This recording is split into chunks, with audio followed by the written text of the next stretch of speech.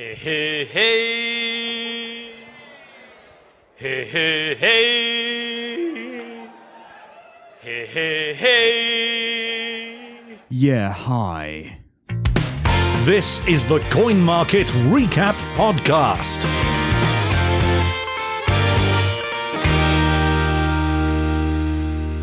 Hello to you and welcome to Coin Market Recap, the weekly podcast from CoinMarketCap. I'm Connor Sefton.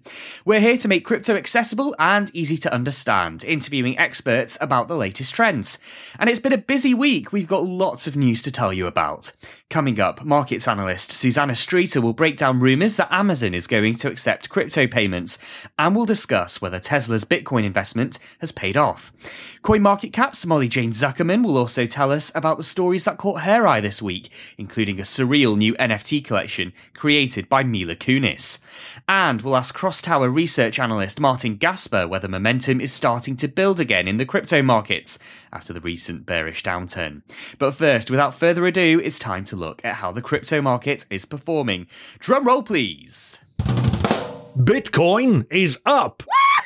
That's right, Bitcoin is up. But before we dive into what's going on, here's a clip from last week's show. Bitcoin now faces an uphill struggle and could find it challenging to break through $34,000 in the short term. That didn't age well. Bitcoin managed to break $40,000 on Monday, and that was for the first time since the middle of June. It's returned to this level several times since. There are multiple factors at play here. Bitcoin surged by 15% in 3 hours last weekend because of a dramatic short squeeze. That's where traders who are betting that Bitcoin's price will fall end up having their positions liquidated. Meanwhile, excitement was building after Amazon posted a job vacancy for a digital currency and blockchain lead. And on Monday, an explosive report by London's City AM newspaper claimed that the e-commerce giant was planning to accept Bitcoin payments by the end of this year. An insider claimed the push was being led by Jeff Bezos himself, and plans were in place to accept other popular coins, including Ether and Cardano. Hours later, Amazon released a statement saying that the speculation that has ensued over our specific plans for cryptocurrencies is not true. But they added that they remain focused on exploring what this could look like for customers shopping on Amazon. Meanwhile, Tesla has confirmed that it did not sell any of the $1.3 billion in Bitcoin that it owns over the second quarter. Some traders were worried that the electric vehicle giant would attempt to sell off its crypto holdings after Bitcoin's value fell dramatically, with Elon Musk raising concerns about its impact on the environment. So, lots to unpack. Joining me now is Susanna Streeter, Senior Markets and Investment Analyst at Hargreaves Lansdown. Hi, Susanna, how are you? I'm very well, thank you. Great to be here. Oh, thank you very much for coming on. Now, there's been a lot of excitement in the crypto market surrounding Amazon this week, hasn't there? Absolutely. And it seemed to have been sparked by a simple job ad. What happened was that Amazon put out a listing for a digital currency and blockchain product lead, and that led to heightened speculation that the cryptocurrency payments could be integrated onto its platform. Of course, Amazon has lots of openings for blockchain specialists because of its Amazon Web Services arm, in particular, the cloud computing arm. But what really piqued interest was for this digital currency lead job.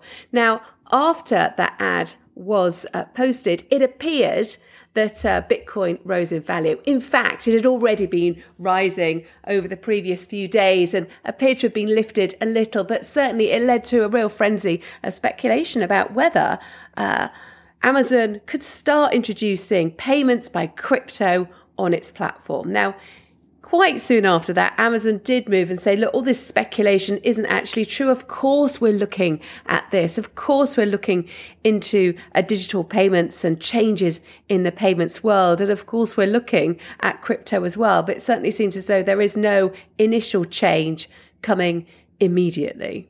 So in a recent note, Susanna, you said that Amazon starting its own digital currency is likely to be on the agenda. What would be the benefit of doing this for Amazon? Well, I think, like all the tech giants, I mean, obviously we've heard from Facebook looking at setting up its own cryptocurrency as well in the past. And central banks are also looking to establish their own digital currencies. obviously it certainly wouldn't want to be kept or be on the back foot in terms of such developments. And if digital currencies are adopted, Amazon really would want to be at the forefront. A lot of the interest in digital currencies is all about faster payments, ensuring that the payments realm and these tech giants are staying at the head of the game. And there's a lot of really exciting innovation going on concerning the blockchain and payments, not just for shopping, for example, but also for remittances, for people who send money abroad and also have to pay quite hefty fees to do so. There are lots of kind of new entrants into this space, and there are lots of new blockchain technologies that are coming online as well. And certainly I think that the tech giants would want to stay at the forefront of this, and this may include setting up their own digital currencies. They have to look at all options. Yeah, Bitcoin probably needs Amazon more than Amazon needs Bitcoin, but with PayPal and MasterCard now starting to embrace cryptocurrencies, you could think that the company might be worried about falling behind, perhaps. Yeah, certainly wouldn't want to risk falling behind. But what you do have to remember is that cryptocurrencies are extremely volatile. And at the moment, a cryptocurrency like Bitcoin isn't a very useful means of payment because of this volatility, the huge fluctuations that it sees in price in just a matter of hours. So certainly you would want to ensure that the cryptocurrencies that you use don't have this high level of volatility. And it is expected that over time, once there are more regulations surrounding cryptocurrencies, there will be less volatility going forward, but it's still extremely uncertain because central banks are looking at establishing their own digital currencies. If they do, it's likely, they would really put some distance between cryptocurrencies and their own digital currencies. It's effectively, those digital currencies would be a digital form of the pound or the dollar, for example, but just issued directly by the central bank. And there is concern that cryptocurrencies are causing volatility within the payments world, which is why you have China, for example, moving to shut down payments by cryptocurrencies and even mining operations altogether, because it says it's really concerned about how cryptocurrencies are upsetting the payment system and the financial system as a whole. So I think still central banks are still grappling with what the advent of crypto will really mean for the future payment system going forward. Yes, and we saw a recent report, didn't we, about Britcoin as well, which I think is a genius name for the Britain's central bank digital currency if it should ever emerge. You mentioned there the volatility surrounding cryptocurrency, and you're absolutely correct. I mean, of course, we've seen quite a transformation in the fortunes of Tesla, because when Bitcoin hit highs of $65,000 back in April, on paper, it had gained more from this investment in about 2 months than it did from selling cars in the whole of 2020. But it's a different picture now, isn't it, with the second quarter results that they've released, because Tesla booked this $23 million impairment charge. What's the significance of that? Yes, well, it is pretty significant, isn't it? Particularly given that Elon Musk has been talking up, then talking down Bitcoin and other cryptocurrencies in quick succession. So yes, as you say, there were eyebrows raised when it emerged in the first quarter that Tesla bought $1.5 billion worth of Bitcoin. And because of the volatility in price, it's had to write down the value of its Bitcoin holding by $23 million.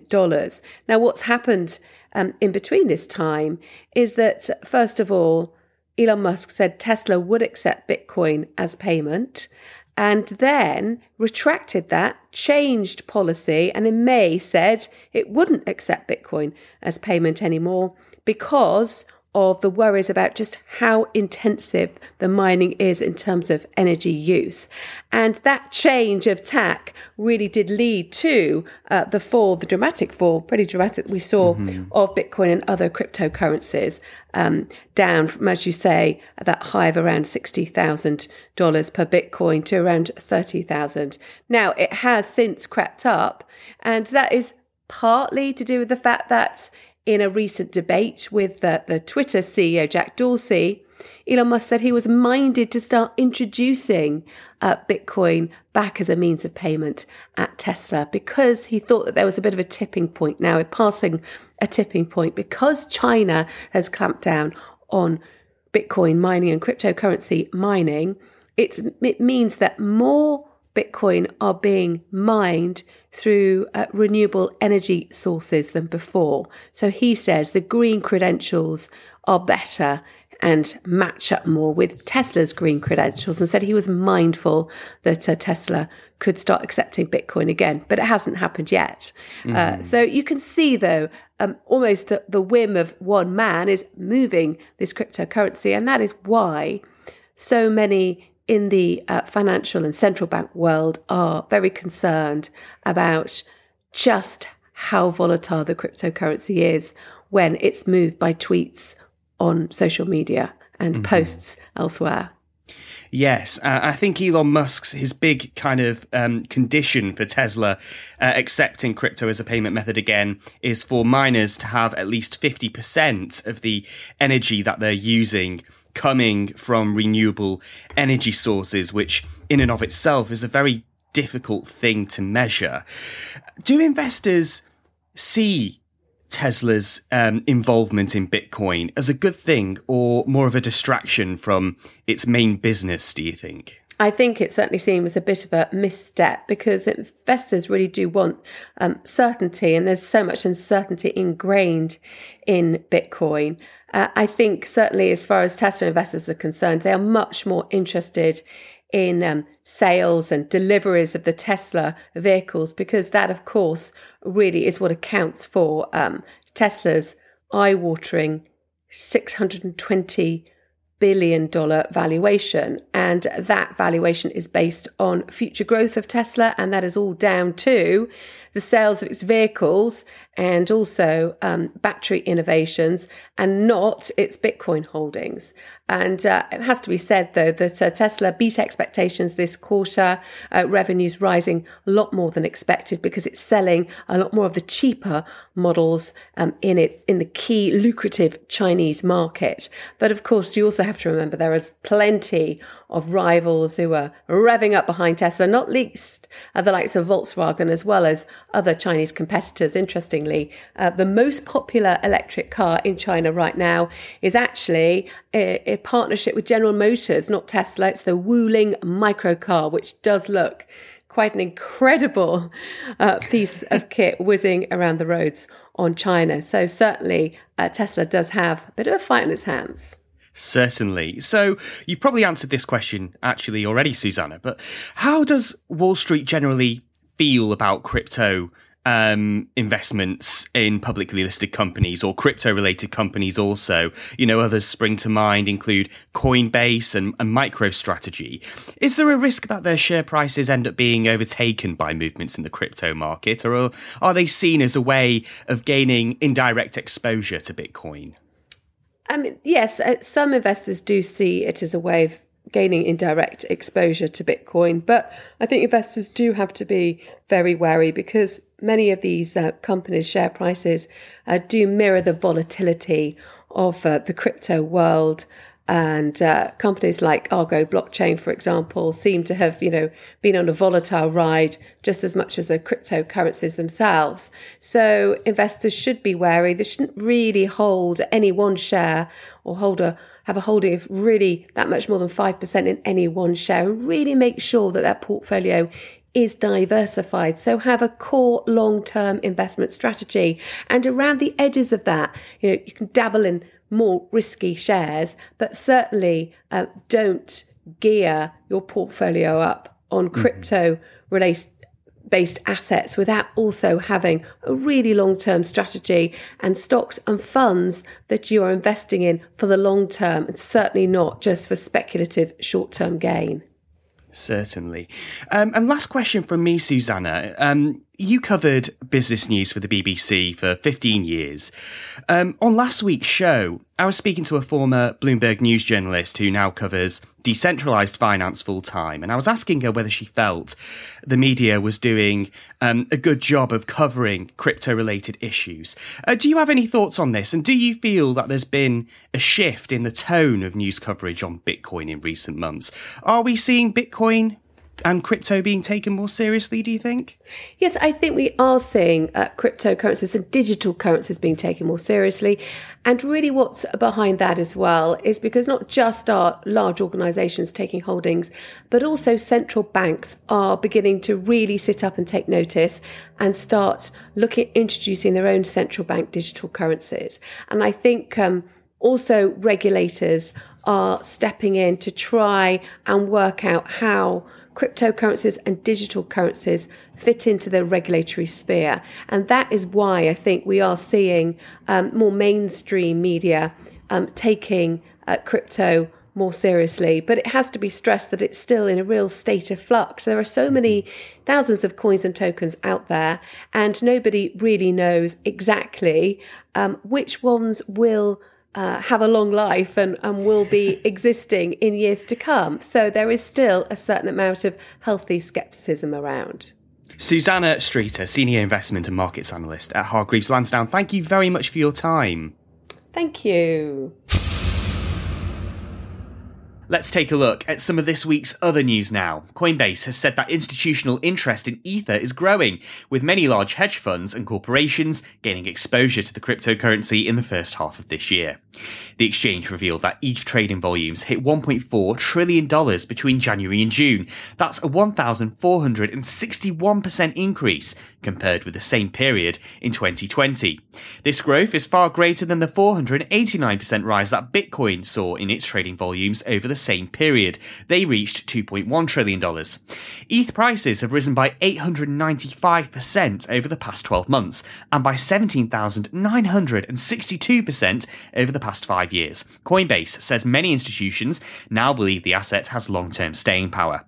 Recent demand has been linked to the increasing use of DeFi protocols, plans to shift Ether to proof of stake, and new technology that eases congestion on the network.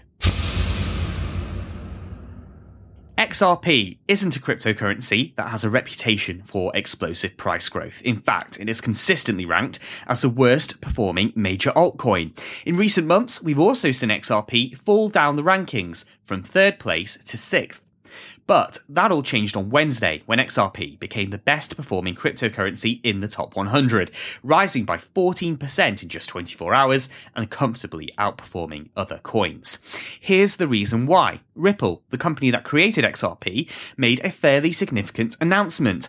Ripple's on-demand liquidity service is going to be used as part of a new partnership that's designed to reduce the cost of remittance payments between Japan and the Philippines. As we were talking about with Susanna earlier, remittances typically involve people working abroad transferring money home to their loved ones, and every year, more than $1.8 billion is sent from Japan to the Philippines. But with average fees coming in at 10.5%, sending money from Japan costs almost twice as much as it does in other major economies. Ripple hopes this new partnership will make things cheaper and create a compelling new use case for XRP.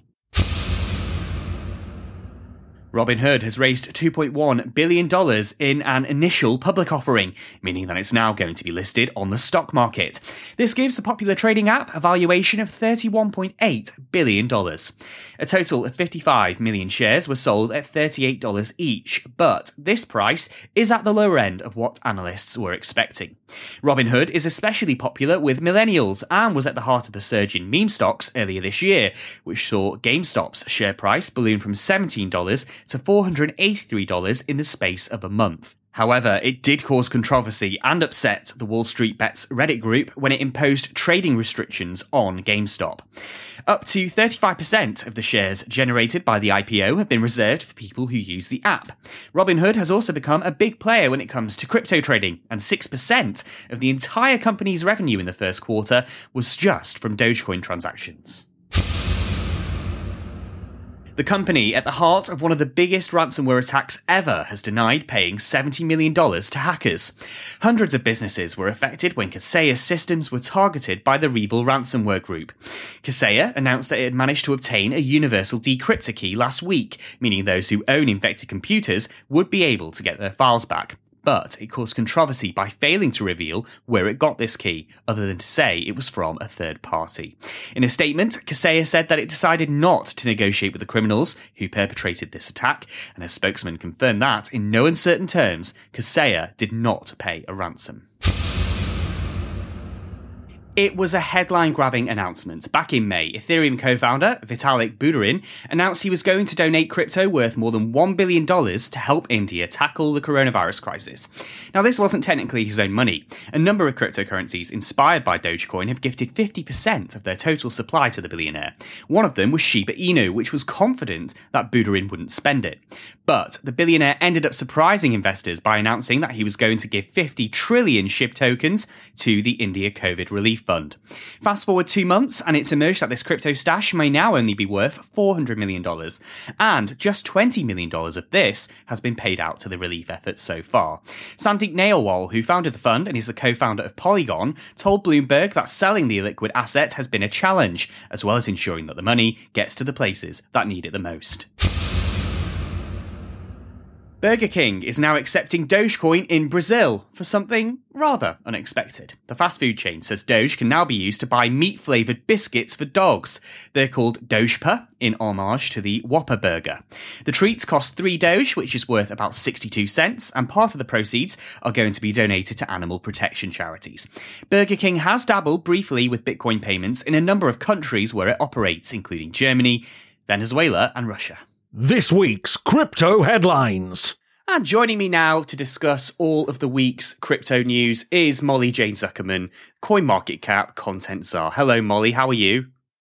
I'm great this week. How are you, Connor? I'm great. I'm just looking through all of the kind of the rules of things you have to do before you come on a podcast. Oh yes, down a carbonated drink so your voice sounds funny. That's there. That's there. I put my Pellegrino, my San Pellegrino away. It was prickly pear flavored, and I could not wait any longer to open it. Right, firstly, weird flavour, but why prickly? Like, do you want a prickly drink? It just sounds deeply unpleasant. Have you never had prickly pear? No. Wow. Well, I mean, now you have something to put on your bucket list. It's a very delicious fruit. I'll make sure I get one in before our next episode, and I'll just guzzle it down before we begin. We can do like a contest. Who can finish it faster? I think you might win that. I'm terrible when it comes to downing drinks, but anywho. Well, we better talk about some serious business. So there's been a lot of activity in Congress this week, hasn't there? Yes, a lot. Where do you want to start? Well, what I am most interested in is what Elizabeth Warren has had to say about Bitcoin. Yes. So this was a committee entitled Cryptocurrencies. What are they good for? Which I think, has a certain tone about it. It reminded me of that song, that war, what is it good for? Absolutely nothing kind of thing. That's what I just think of when I see that title. Anyway, yes, back to Elizabeth Warren. So she had some choice words about crypto, didn't she? Well, the thing that I kind of stuck on was how she said in an interview that Bitcoin is not a good hedge against inflation. Mm-hmm. I just have to say, obviously, I mean, it can't even stay in the same price range of $10,000 up and down for more than a week or two at a time. So it has a lot of uses, but I just don't like when people stick on these things. Oh, well, it's not a good inflation hedge. Okay. You don't have to be Elizabeth Warren to see that. It might not be right now, but it could be in the future. I just think that it's a little, trite to trot out these oft-repeated negative phrases. She was talking about the fact that giant banks have obviously created huge problems, but in her view, she's not convinced that crypto is the solution. We've actually got a clip, and we'll have a listen. All the warning signs are flashing. The hype, the volatility, the wild claims that turn out to be false. As the crypto market grows, so do the risks to our financial stability and our economy. Regulators need to do their job and step in before it's too late. Bitcoin and cryptocurrency is what you make of it. I like to use it for my very own specific reasons as an expat. Other people like to use it as an investment vehicle. Some people think that it's going to be the money that we'll use on Mars in the future. I just think that she's saying, it's like she's saying clickbait. I don't know. I don't think it's moving the conversation forward. So she's written to Janet Yellen and she's urging her to lead a comprehensive, coordinated approach to regulating cryptocurrencies. I mean, that's the thing. One thing that seems to be happening is there's all this talk every year, we need to start regulating. We should really regulate cryptocurrencies. And nothing seems to get done. Well, what does it mean to regulate cryptocurrencies? In which jurisdiction? And which kind of cryptocurrencies? All cryptocurrencies, stable coins, privacy coins, decentralized exchanges, decentralized exchanges? How do you regulate a protocol? How do you regulate a piece of code? It's just saying we should regulate all cryptocurrencies is like saying that we should not have any more wars. Right. And yes, okay. Because it has good intentions protecting people, but actually how that has to be done is not just in one, law, I guess. Yeah, I mean, and I should say as well, there does seem to be progress in, well, depends on your perspective, I guess, but there does seem to be some movement in Congress because there's this new bipartisan infrastructure bill, isn't there? And there's a proposal that could potentially hurt crypto investors. Apparently, this bill wants to raise $28 billion from crypto investors by meaning that there will be new reporting requirements to exchanges and other parties. So what it means, essentially, is that a greater number of individuals who interact with crypto will have to start reporting their transactions to the taxman. I think this opens up another whole can of worms about how many people that use crypto are reporting their crypto taxes correctly. So how many people this actually would affect, as opposed to how many crypto users are libertarians that will do anything and everything to never pay taxes due to their own beliefs. So this bill will just make them use, more coin mixers and use Monero more often, etc. I'm not really sure. I myself have my own personal opinion about the necessity of paying taxes in a certain country. So I think that this will be not the best step forward in the crypto industry, but it hasn't passed yet. So, yeah, I mean, I think, obviously, taxes are necessary. Cryptocurrencies, potentially, you could argue, should be treated the same way as gains from other investments. I mean, I guess the two challenges are many crypto traders and investors don't actually realize what their obligations are when it comes to paying tax. And second, if you use an exchange like Coinbase, all of your personal information is on file anyway because of Know Your Customer checks. And Coinbase has been known to be passing on tax information to HM Revenue and Customs here in the UK, the Internal Revenue Service in the US. And, you might get a letter landing on your doormat saying, hey, we know that you've been buying crypto and you haven't disclosed that. HMRC's new guidance in the UK says we're no longer going to accept a defense of, oh, sorry, I didn't know that I had to pay tax, because obviously crypto has now been around for 12 years.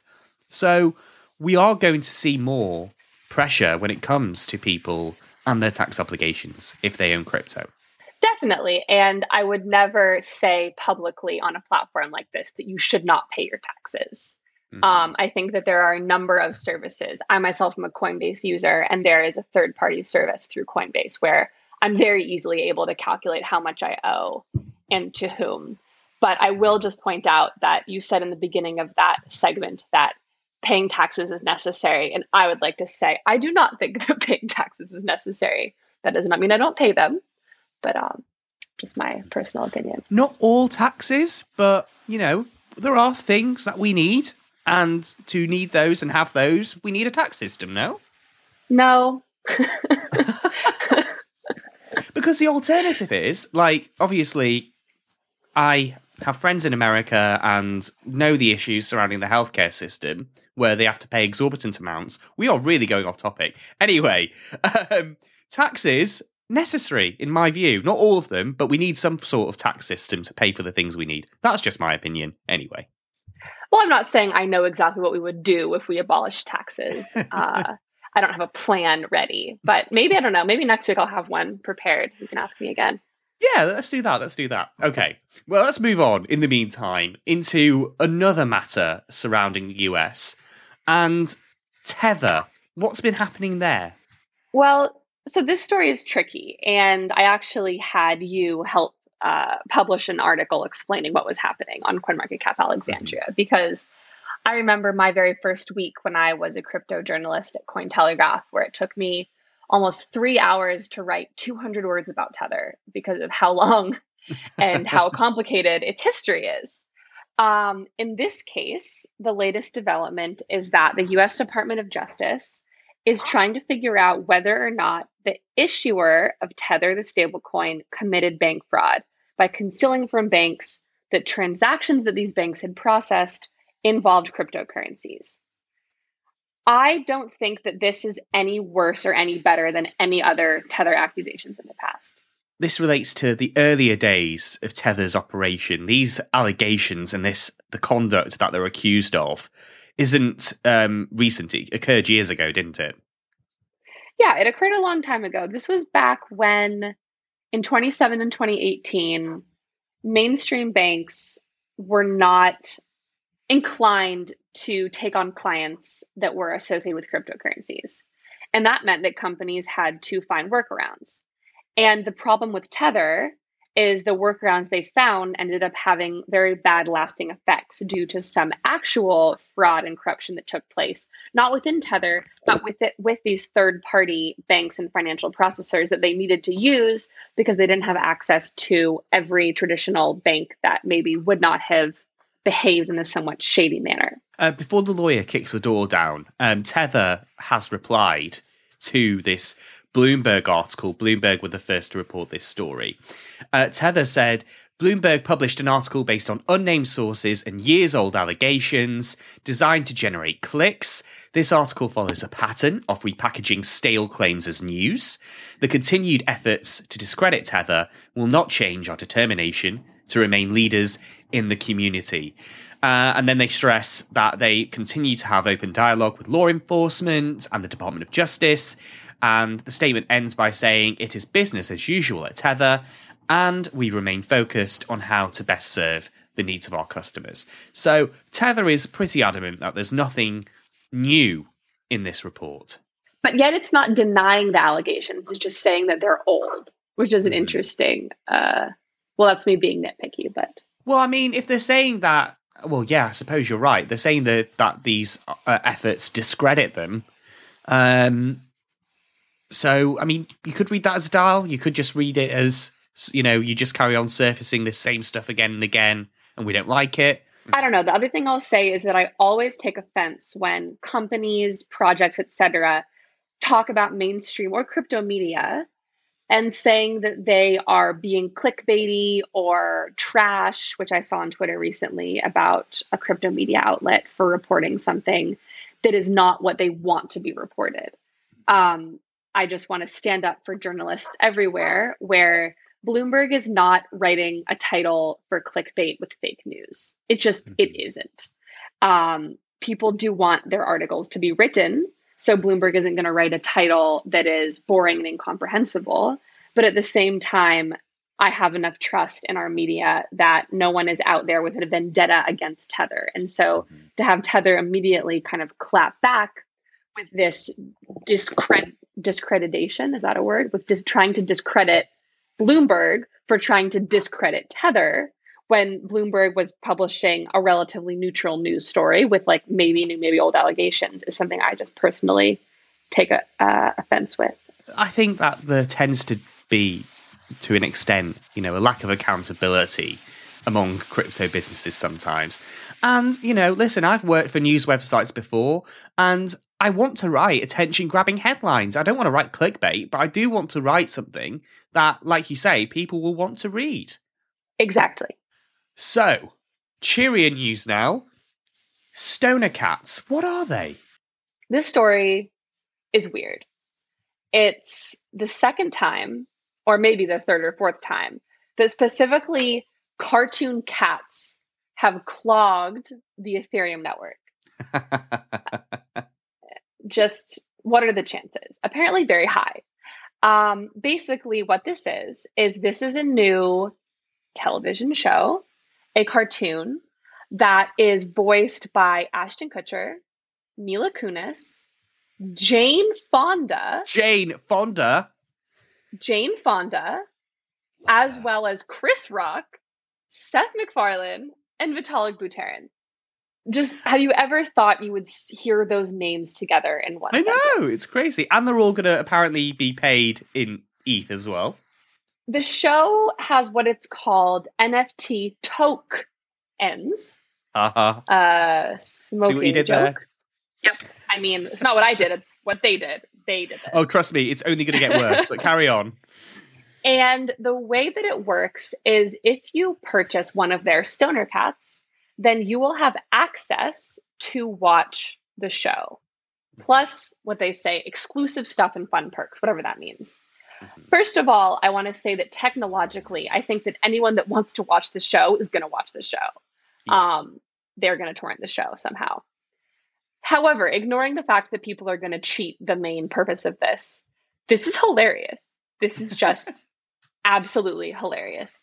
It's about Jane Fonda getting high and owning a bunch of cats, falling asleep, and then all of her joints falling into the fireplace and getting all of her cats very high. Yes. And so, again, this is their pun, not mine. Apparently, the 10,420 NFTs that were up for sale sold out in 35 meownets. Yeah. Yes, they were up for sale for 0.35 ETH each. Now, at the time we're talking, that's worth about $810. So that means, Molly Jane, that people have ended up paying $810 to watch a TV show. I mean, is this not lunacy? Well, actually, when I saw that, the first thing I thought was, wow, that's so affordable. I wish that I had bought one. I mean, you are literally paying, what, like 40 times more than it would a cinema ticket and some popcorn would cost? Yeah, but I would have bought it to resell it. Because if you notice, the resale is already in the tens, if not actually hundreds of thousands of dollars. Not that any have been sold for that much, I believe, yet, but at least they're being listed for that much. Yeah. And of course, one other potential downside of it, sorry to be all negative, but it is worth noting that in the frenzy to get hands on one of these tokens, apparently users lost about 345 ETH in fees. So $800,000 was spent on failed transactions. Well, that's just an insane number. But I think that goes back to a little bit how I felt about Ethereum, where if I had been aware of the sale in advance and been online at the right time, I probably would have bought one, because Ethereum to me feels like fake money and I can just send it away and then I just will get more somehow sometimes. Uh-huh. And so to me, hearing that it's if people had lost that much in pure dollars, I just think the number would have been less. But maybe that's just how I think of cryptocurrency, as fake internet money to this day. Well, we actually have got a clip of Mila Kunis talking about stoner cats. So let's have a listen to that. Thank you so much for honestly believing in this entire crazy concept and idea and being a part of it, because it has been a whirlwind and we're so excited to continue down this journey with all of you. We're so sorry that we broke Ethereum, but also Sorry, the gas fees were high. I tried to waive them. It clearly didn't work. I'll work better. I'll try harder. We're so excited, genuinely shocked at any and all of this, and just want to say hi and thank you and welcome to the team. And we're going to take a bath tonight. But, it's a really interesting project, and it is exciting what they're doing. They plan to create a decentralized autonomous organization, or a DAO, and then that will allow anyone who owns the tokens to participate in future development. But what I liked, Molly Jane, on their website, they were saying that the power of NFTs to allow people to collaborate with fans and create new things without having to rely on these massive media companies who often take things in a different creative direction. I mean, the examples they give, a way for a wildly talented emerging artist in Bangalore to fund her music video, or an independent animator in Oslo to unleash his most personal work. I mean, NFTs really could shake up the way that TV shows and music is made. But why is this different than GoFundMe? Good question. Well, I'd say one difference with GoFundMe, and forgive me if I'm wrong here, but I would argue that this approach that Stoner Cats has taken actually gives people more of an input in a project than, say, GoFundMe would. So let's say, for instance, on GoFundMe, if they were to raise money on GoFundMe for this self-same project, if you were to donate, say, $100, you might get access to a show. Or if you do donate $200, you might get a show and a signed picture of Jane Fonda. I don't know, which will that'd be worth like $2,000 in my book. But you'll get something in return, but you won't necessarily get a say in the future direction of the project, which I think is what this NFT collection is promising. It's out. Have you watched it? No, I haven't yet. Is it good? I loved it. I loved it. Especially the part where Jane Fonda turns into a cat. Connor, it hasn't come out yet when we're recording this. I think this broadcast has taken a chaotic turn. If I have watched it by the time that this comes out, I would most likely say that I really enjoyed it. Okay. Thanks. Molly Jane Zuckerman, thank you very much. It's been quite a ride. It's been an experience. It's been thrilling from start to finish. Thank you. I cannot wait to do this again next week. Oh yeah, let's do that. Coin Market Recap. Making sense of what the crypto markets are doing and why isn't always easy. But now Bitcoin is 12 years old, analysing what's happened historically can give us an indication of what lies ahead. Joining me now to discuss what the rest of 2021 might have in store for Bitcoin is Martin Gasper, a research analyst at Crosstower. Hello, Martin. How are you? Hey, I'm doing well. Thanks for having me on, Connor. Oh, thank you for coming on. It's great to have you with us. So, beyond Amazon, what's been driving Bitcoin up, do you think? Yeah, I think it's been, just pent up bullish sentiment about, the future of crypto and DeFi. The summer is almost always a sleeper for Bitcoin and crypto more broadly, and it didn't help we had that spring pullback. But I think we're finally seeing the price impacts of some tailwinds from June and earlier in July, mainly from, this kind of recovery from the mining crackdown in China, right? And, kind of the industry moving forward from these ESG concerns about Bitcoin mining. So what we saw is, so China cracked down on these Bitcoin miners. And so they were trying to, and many of them still are trying to relocate their mining machines, to more friendly jurisdictions for Bitcoin mining. And, really around the world, it's where miners are today, they're using sustainable energy, or at least a lot more of it than in some areas in China. So we're seeing, Bitcoin is slowly becoming more ESG friendly. And so this definitely helps dispel some concerns that investors had about Bitcoin. And part of this, we saw the Bitcoin Mining Council, which represents a third of the hash rate. Based on the data from their members, they estimate over 50% of the Bitcoin network, 50% of Bitcoin miners use sustainable energy. So I think this is just a huge tailwind that is just starting to get priced in. And of course, that 50% metric is especially important considering that Elon Musk has said, as I mentioned in an earlier interview, Elon Musk has said that 50% of mining from renewable energy sources is very important for him if Tesla is going to accept Bitcoin as a payment method again. So we've also seen the hash rate go up, which is a promising sign. And the crypto fear and greed index has become more positive in recent weeks. So does it look like the bear market is over? Is it too early to say? Yeah, I think it may be a bit too early to say, but there's all these indicators that suggest we're going to trend higher the next couple of weeks. Looking at these on-chain metrics, which I really enjoy, analyzing. One that kind of sticks out to me there is the return to Bitcoin flowing out of exchanges, right? And this has timed up, pretty nicely with the recent rebound in crypto prices. Really, since throughout May and almost the entirety of June, we saw consistent outflows to exchanges as the price kept, going lower and lower. We saw this reverse around June 27th, and then since then, it's almost been nonstop consecutive days of Bitcoin outflows.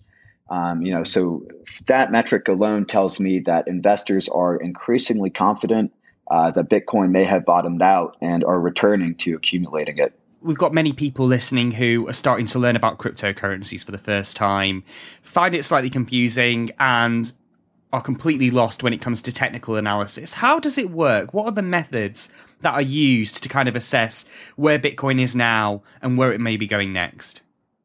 Yeah, so technical analysis, or TA, to me is really just making inferences based on past price movements. And so you can look at the price of Bitcoin, for example, and then narrow it down by all sorts of timeframes. You can look at the daily price, the price over the last 4 hours, or the hourly close, and so on. And so you can look at the price action and draw all sorts of inferences, by drawing trend lines or looking at indicators such as a moving average. I'm a more of a fundamental analyst, so I personally don't really believe in technical analysis, but understand that there are a lot of traders that do. Some of the TA metrics I do follow, are several green daily candles in a row. And we've seen that, just this week, right? I think now we have, Bitcoin has closed, higher for the last 8 days, which is almost unprecedented, right? And, this metric really excites me because, in the last, year and a half, 2 years or so, typically when we've had 5 or 6 green daily candles in a row, this has almost always preceded a huge move up. So I think that is what we could see in the coming weeks. And especially you have, Bitcoin moves can be exacerbated by how little of the supply is on exchanges, right? There's only around 13% of Bitcoin circulating supply are on exchanges. So when you have a big move, it can often, pop really high.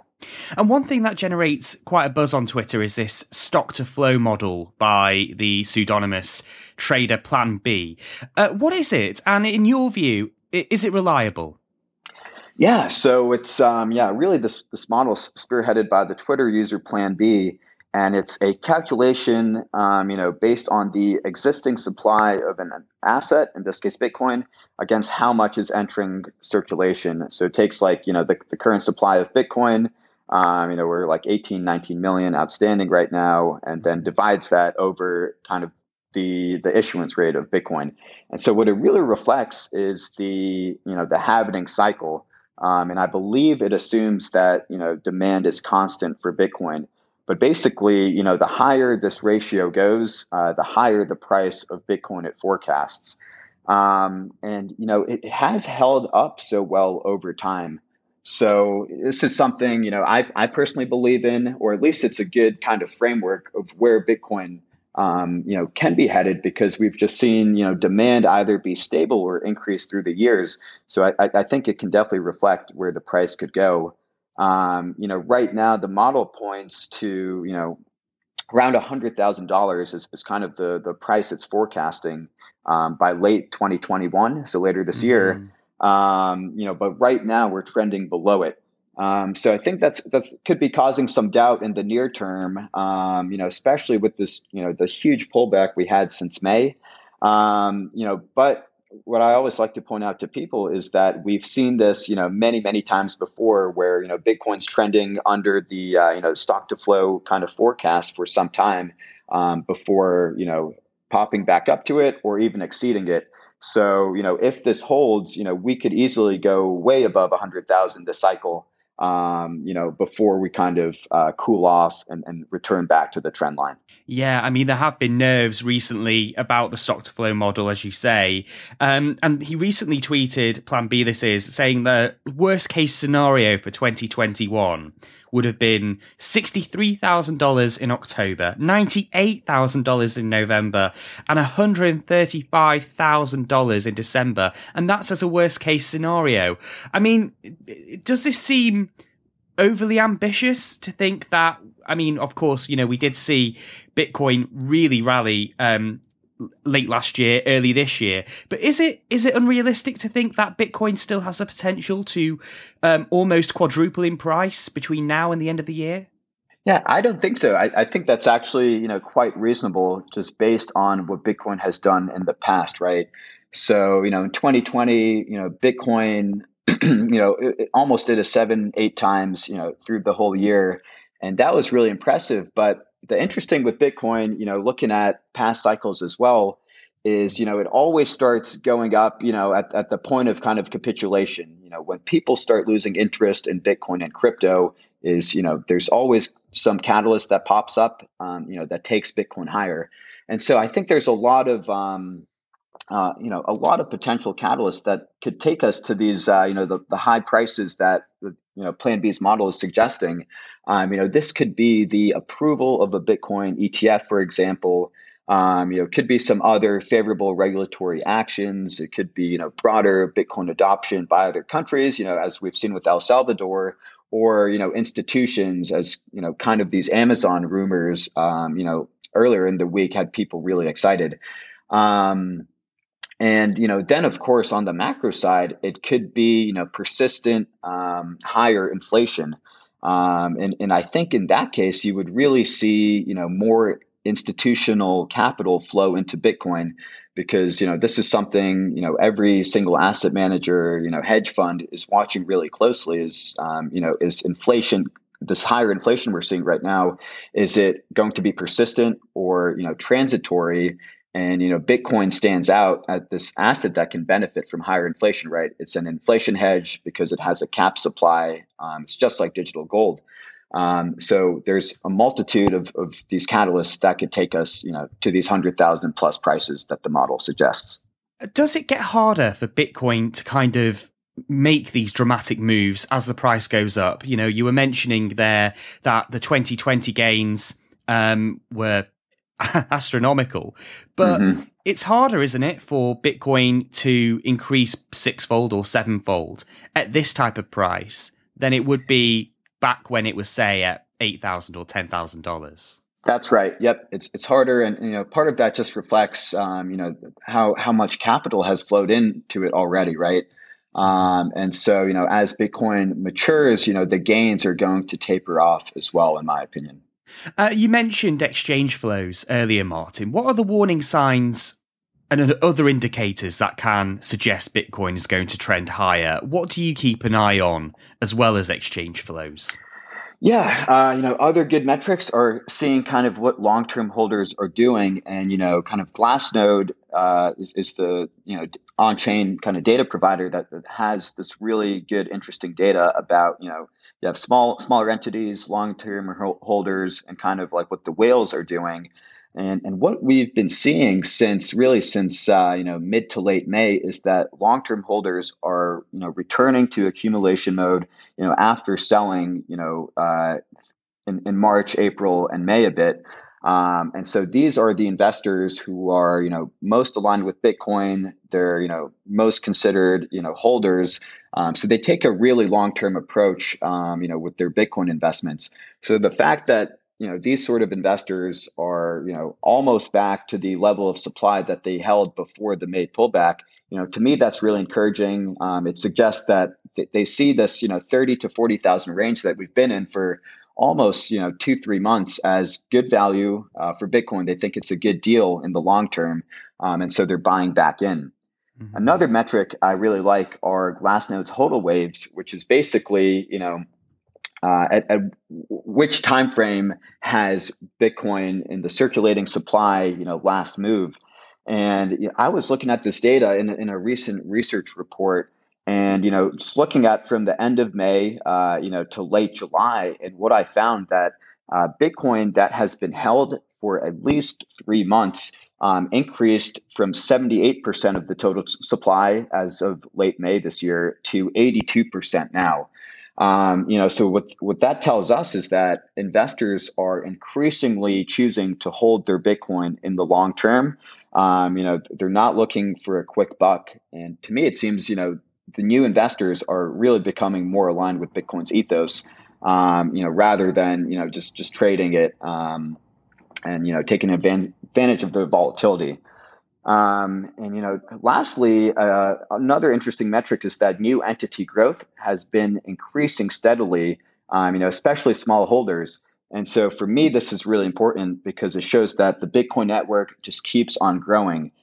Despite the price, people still find value, in this decentralized, payments network. Yes. And in fact, there was a report, wasn't there, by Crypto.com, which came out recently, which suggested that the number of crypto users globally has doubled in 6 months. I think it's to 221 million, which is extraordinary growth in terms of the number of people who are starting to use cryptocurrencies for the first time. Yeah, I did see that. It's very impressive. And I think it just reflects, kind of more knowledge that's just out there. Basically you have all of these individual investors, through the internet, they have access just to so much good information about investing, whether it be stocks or crypto. And I think this macro, cycle we're seeing, with the money printing last year due to COVID, and then this year, how we're seeing inflation, it's pushing investors to really learn about crypto, the solutions, that crypto brings to the table. And I think we're going to continue to see that over time, right? Because Bitcoin, in my opinion, is one of the last truly free assets out there because it follows a fixed set of rules. It has a fixed supply cap of 21 million. And so this brings investors solace that the rules are just not going to change on them, that suddenly there's going to be, they're seeing the purchasing power of their fiat decrease every year. And Bitcoin is a solution to this. So it kind of brings certainty in these uncertain times. And making predictions about what's the next for Bitcoin isn't normally wise, but where do you think Bitcoin's price will be by December? Do you think, firstly, will we see a new all-time high? Will it be along the lines of the $135,000 that Plan B suggested? Is it going to be higher than that or lower than that? Where do you think we're heading between now and December? Yeah, I think it's certainly going to be higher. Kind of the number, I have in my head is around 100,000. I would not be surprised if we end up higher than 100,000. So, maybe somewhere around Plan B's prediction. And it's not too crazy from today's prices, right? We're hovering around 40,000 today. So it's really just a 2.5, X, which I think is quite reasonable based on Bitcoin's past performance. But what I'm keeping an eye on really is just, there's so many potential catalysts later in the year. And on a fundamental level, the network just keeps growing.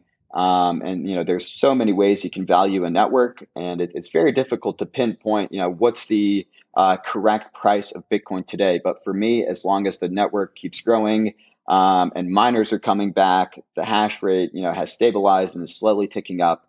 these are all, good things for the network and, should reflect a higher price as we progress through the year. And last question from me, Martin, beyond Bitcoin, what are the cryptocurrencies that you're excited about at the moment? Yeah, it's really Ethereum and a bunch of the DeFi tokens that I'm really following. With Ethereum, obviously we have the London hard fork coming up in in just a few days. I think it's next week. And EIP 1559, which could be a transformational improvement to Ethereum, right? As it'll end up burning a portion of every transaction fee.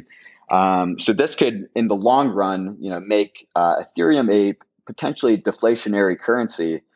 So this is, something that could be game changing to Ethereum's tokenomics. Obviously, later this year as well, we have the potential, merge between the proof of stake and proof of work Ethereum blockchains as we progress into ETH 2.0.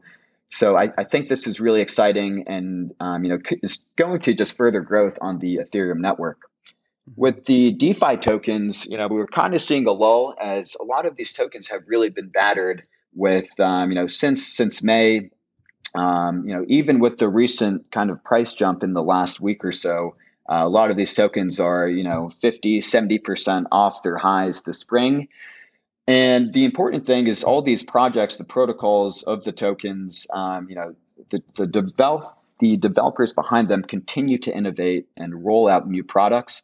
And what's especially exciting is that now a lot of these are starting to launch on layer 2 solutions, such as Polygon, Optimism, and Arbitrum. And these layer 2s really promise to solve a lot of the pain points that DeFi had earlier in the year, primarily, very high gas fees. So this was, making transactions, on Ethereum or DeFi, not economical for a lot of users. So it was really kind of preventing broader adoption. Layer 2s fix this. They allow, for higher throughput and, lower transaction fees. So I think this could spur a whole new wave of adoption.